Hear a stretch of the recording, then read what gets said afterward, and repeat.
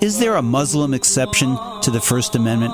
Listen up. This matters. I'm Louis Black, and this is the Civil Liberties Minute with ACLU attorney Bill Newman.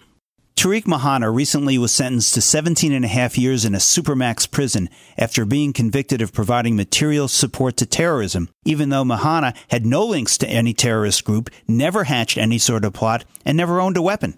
What Mahana did do was email his friends and download videos and translate and post documents otherwise freely available on the web, including political speech that advocated the idea that Muslims attacked in their homelands had the right and obligation to defend themselves.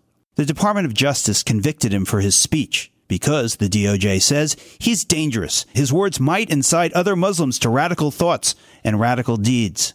Well, a white Christian militia can publicly espouse views that are way more radical, way more violent, way more dangerous, and take actions in that regard, and the government says, no problem. But a Muslim who publicly defends and espouses the rights of Muslims to defend themselves, that's a 20-year in the Supermax felony. A case summary.